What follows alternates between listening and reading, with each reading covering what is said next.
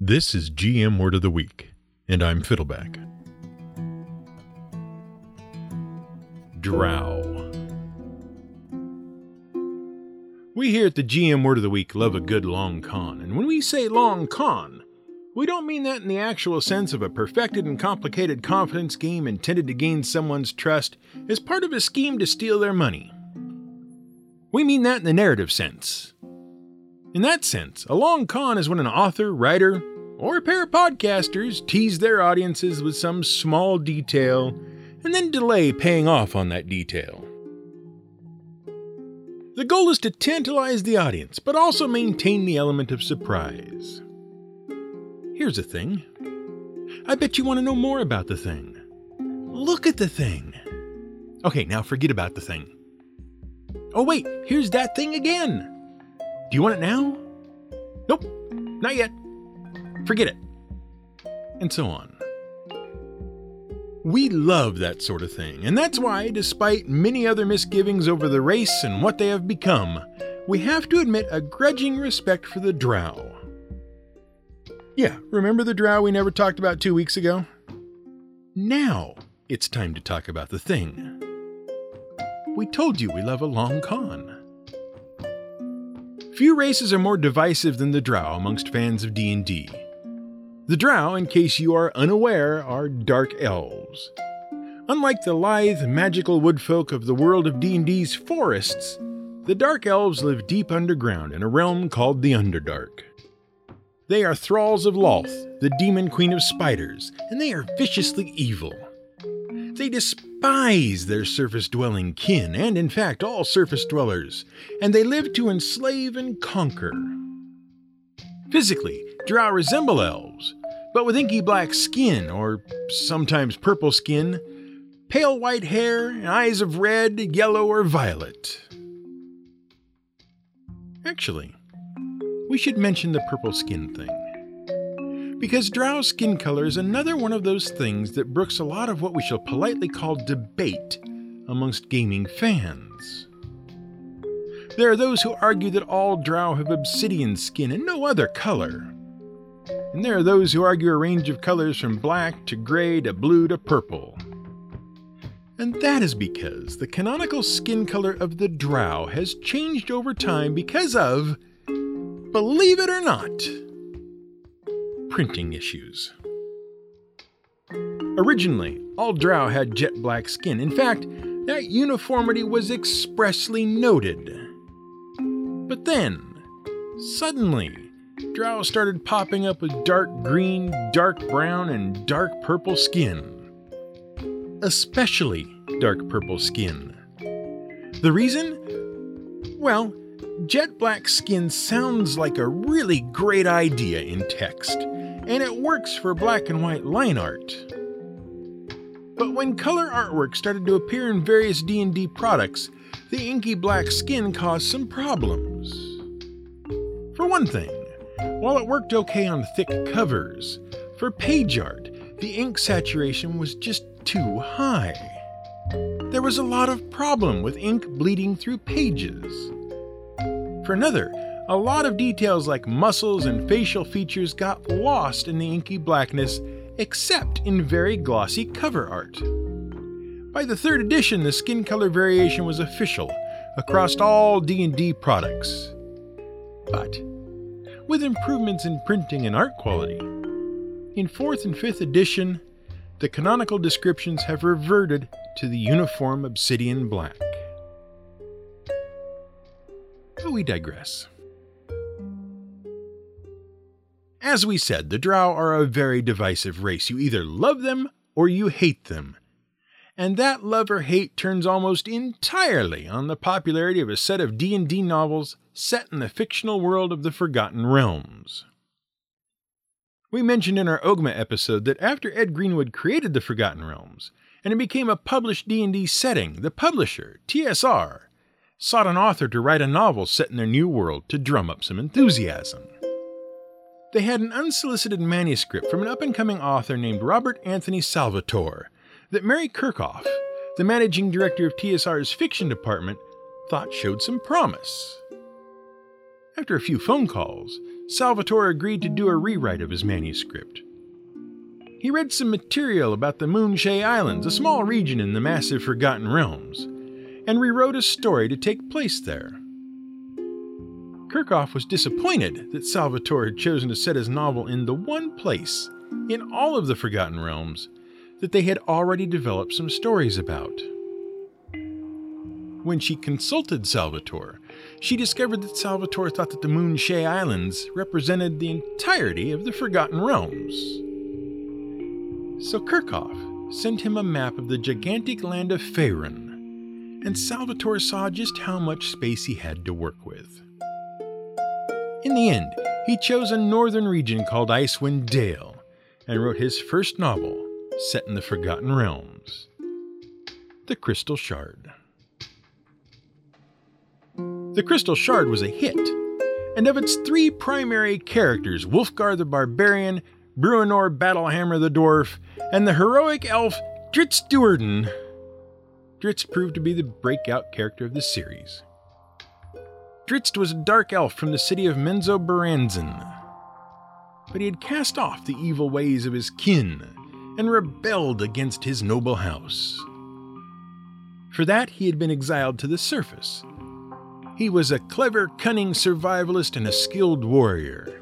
He had a strong moral compass, but he was also a tormented anti-hero. And he had a magical panther companion named Guinevere. The heroic loner outcast with a dark past was a very popular archetype in 1988 when the book was released. Salvatore wrote many more stories about the Forgotten Realms, and many of them starred Drizzt. And, after Ed Greenwood, no name is more synonymous with the Forgotten Realms than R.A. Salvatore. Unfortunately, Drizzt's popularity also led to many attempts to imitate the character. In the gaming community, the proliferation of copycat characters led many gamers to joke about how the entire race of Drow now consisted of heroic rebels who cast off the shackles of their evil kin, and there weren't any evil Drow left in the world. And because we here at the GM Word of the Week remember that time, we have to admit we're pretty tired of the Drow. Both the evil Drow and the brooding anti-hero rebel Drow. But that was in 1988. Back in 1977, no one had ever heard of the Drow because they hadn't been invented yet. But even after they were invented, no one would know anything about them for a year. Because as we mentioned in the last Drow episode, and the only real piece of information we gave about the Drow were actually one of D&D creator E. Gary Gygax's most successful long cons. Following its release in 1974, Dungeons & Dragons' popularity grew quickly, and fans clamored for more. In 1977, Gary Gygax and TSR delivered in two big ways. First, they revised and greatly expanded the original rules under the name Advanced Dungeons & Dragons, and second, they decided to start publishing dedicated adventure modules. See, Dungeons & Dragons isn't really a game by itself, it's a set of rules for playing games. The players would create their own games using the tools the game provided and share those. Kind of like Super Mario Maker. Until 1978, your only options for playing D&D were to make your own games or get a hold of one someone was sharing. And then TSR decided they would start publishing their own adventure modules that people could buy. Gygax was still doing most of the design of the game by himself at that point. And as he worked on the new and much more complex rule set for Advanced Dungeons & Dragons, he would relax in the evenings by creating adventure modules based on the rules in development. And his adventures began to run together in the form of a multi-part epic. They told the story of various tribes of giants uniting and making war against humanity. But to tie the stories together, he wanted a good villain. A master planner who was manipulating events behind the scenes. Someone who orchestrated the giant unification. And he also wanted someone that would allow him to introduce one of his grandest ideas. A massive world-sized complex of caves and dungeons known as the Underdark. In 1977, the rules for Advanced Dungeons & Dragons were released, And in the game's Encyclopedia of Monsters, the Monster Manual, Gygax inserted a single hint of things to come. In the entry about elves, he mentioned that there were legends of evil elves living underground, but those legends are just rumor and hearsay. Done and done. In 1978, TSR published the first of their published adventure modules, G1, Steading of the Giant Chief. It was short, just 8 pages, in which the heroes confronted a tribe of hill giants that had been attacking human towns. But it was a big deal, and TSR made sure of it. They marketed the adventure heavily and released it first at the Origins Gaming Convention in 1978, wherein they also held a tournament. 275 players competed to complete Steading of the Giant Chief over 2 days. But what was important was, at the end of the adventure, the heroes learned that some mysterious villain, had incited the giants to attack, and that the story was to be continued. 2 more adventures followed in the so-called G series, G2, The Glacial Rift of the Frost Giant Jarl, and G3, Hall of the Fire Giant King.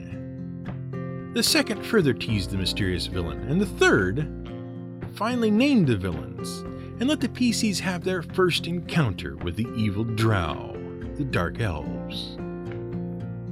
And while, in the end, the Giants' unification was ended, the Drow retreated into their underground domain. 3 more adventures followed, the 4th and 5th adventures TSR published. And those saw the heroes chasing the Drow into the strange underworld known as the Underdark in Descent into the Depths of the Earth and the Shrine of the Kuo-toa, and ultimately confronting the Drow in Vault of the Drow.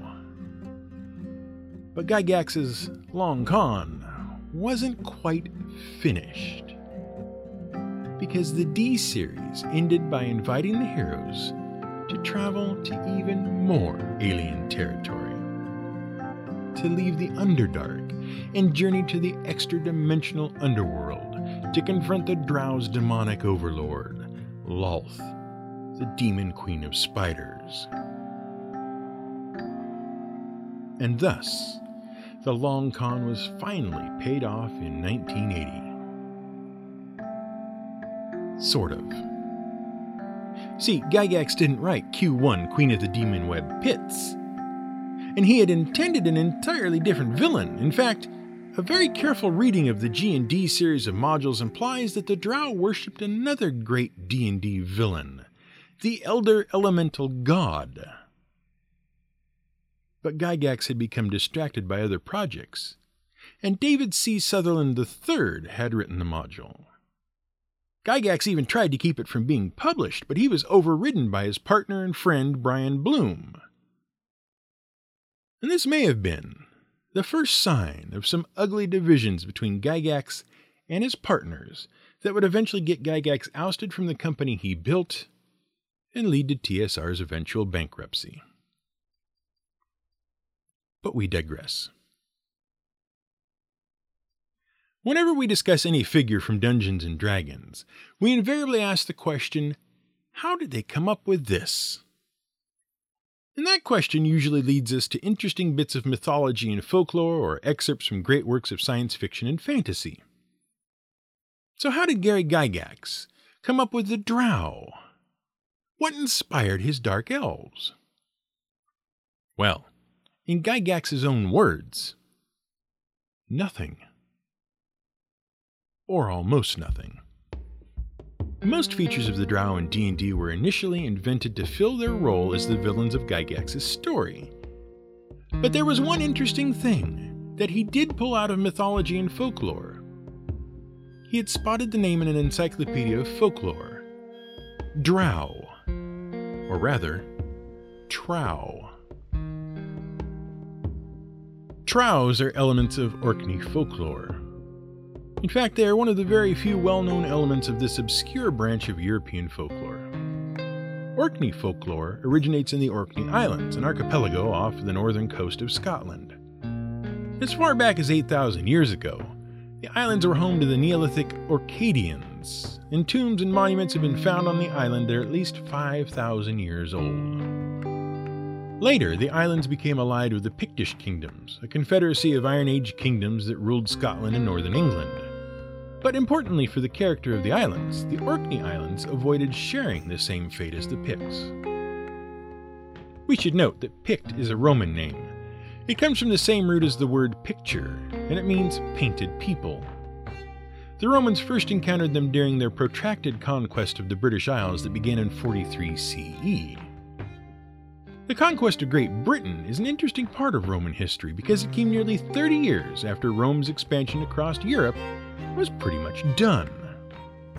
See, by about 10 CE, Rome pretty much ruled all of Europe.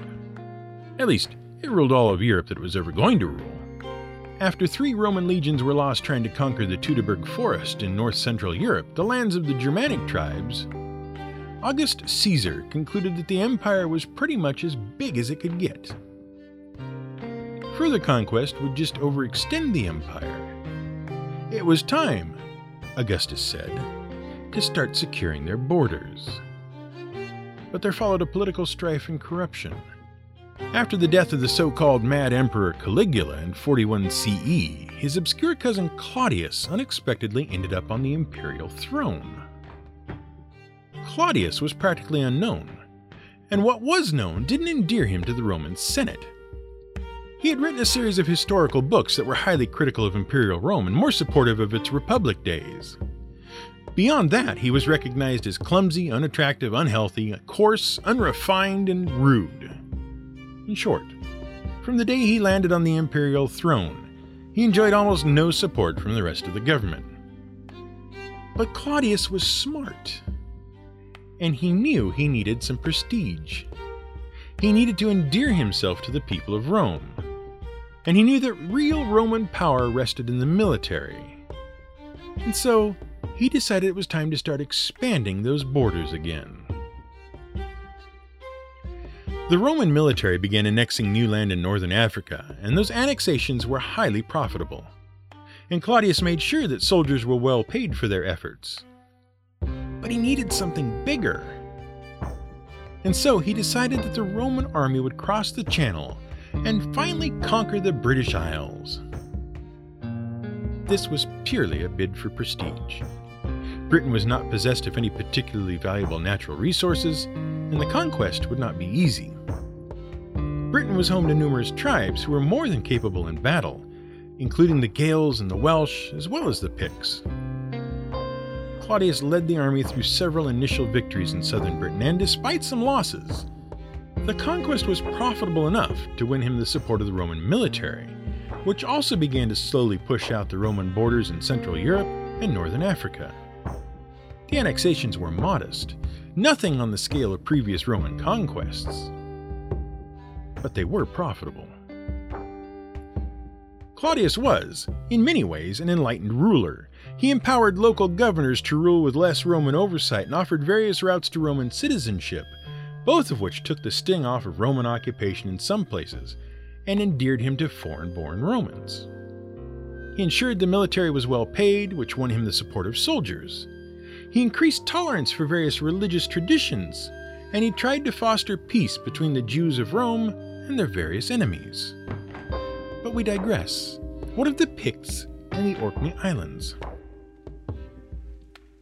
Well, the Pictish kingdoms proved to be just too much for the Romans, and they halted their expansion into northern Britain and Scotland after many years of stalemate and several rebel uprisings.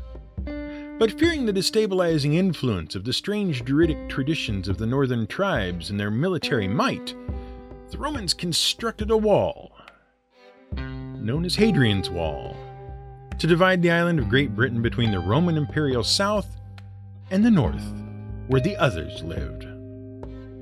Yes, a wall to prevent a strange group of others with their mysterious ancient gods and fairies and magic. And if that sounds a little like a certain wall in a certain series about thrones and ice and fire, that isn't accidental. It is well documented that much of the Song of Ice and Fire series is inspired by the history of the British Islands. But we digress. What did happen to the Picts? Well, the Picts continued to rule Scotland long after the Roman Empire, until they were suddenly conquered by another kingdom, the Kingdom of the Gaels. But the Orkney Islands remained fairly isolated from the events on the mainland, and pretty much just kept doing their own thing. Until they were conquered, in the 9th century, by Vikings from Norway, and became an earldom of the Kingdom of Norway. That is until 1472, when control of the earldom of Orkney passed to the Kingdom of Scotland due to a dispute over a dowry payment. We kid you not. Because of Orkney's isolation, it contains some of the oldest undisturbed archaeological sites not just in the British Isles, but in all of Europe. And because it was mainly left untouched save for settlement by the Norse, it possesses a very rich and unique folkloric tradition, blending the Celtic tradition of fairies with some Norse traditions. And among those traditions is the Trow. Trow are ugly, mischievous fairy folk. They were generally short, stunted creatures, but in some stories they could pass for people.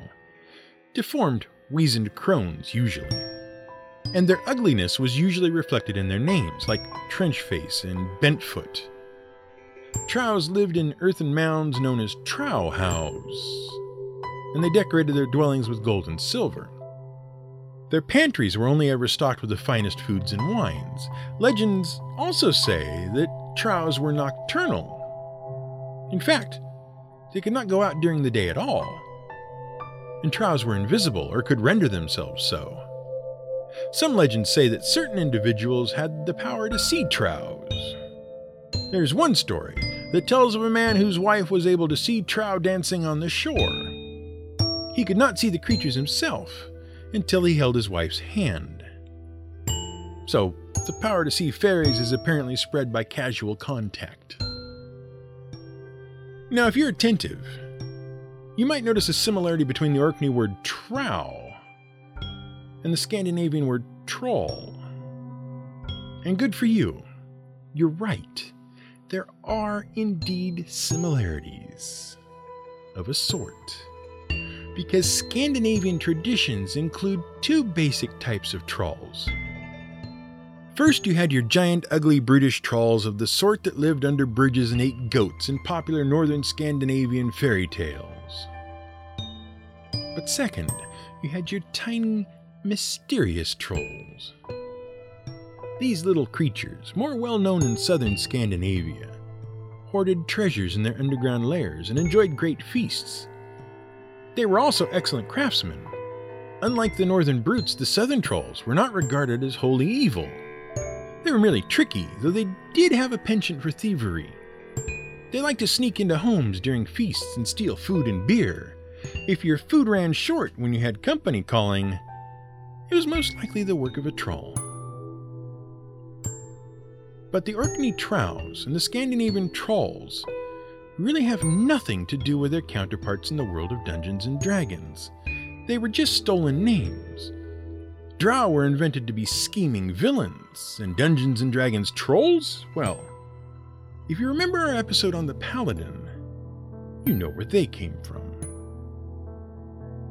Meanwhile, though, despite them being overplayed and tired nowadays, we still have to tip our hats to Gary Gygax and his original Drow for being the most excellent long con in gaming history. And we hope you aren't too mad at us for making you wait for this payoff. We can't help but love a good long con. This has been GM Word of the Week. It's written and researched by The Angry GM and produced by me, Fiddleback. You can support us on Patreon at patreon.com/GM Word of the Week. You can find more at gmwordoftheweek.com and theangrygm.com.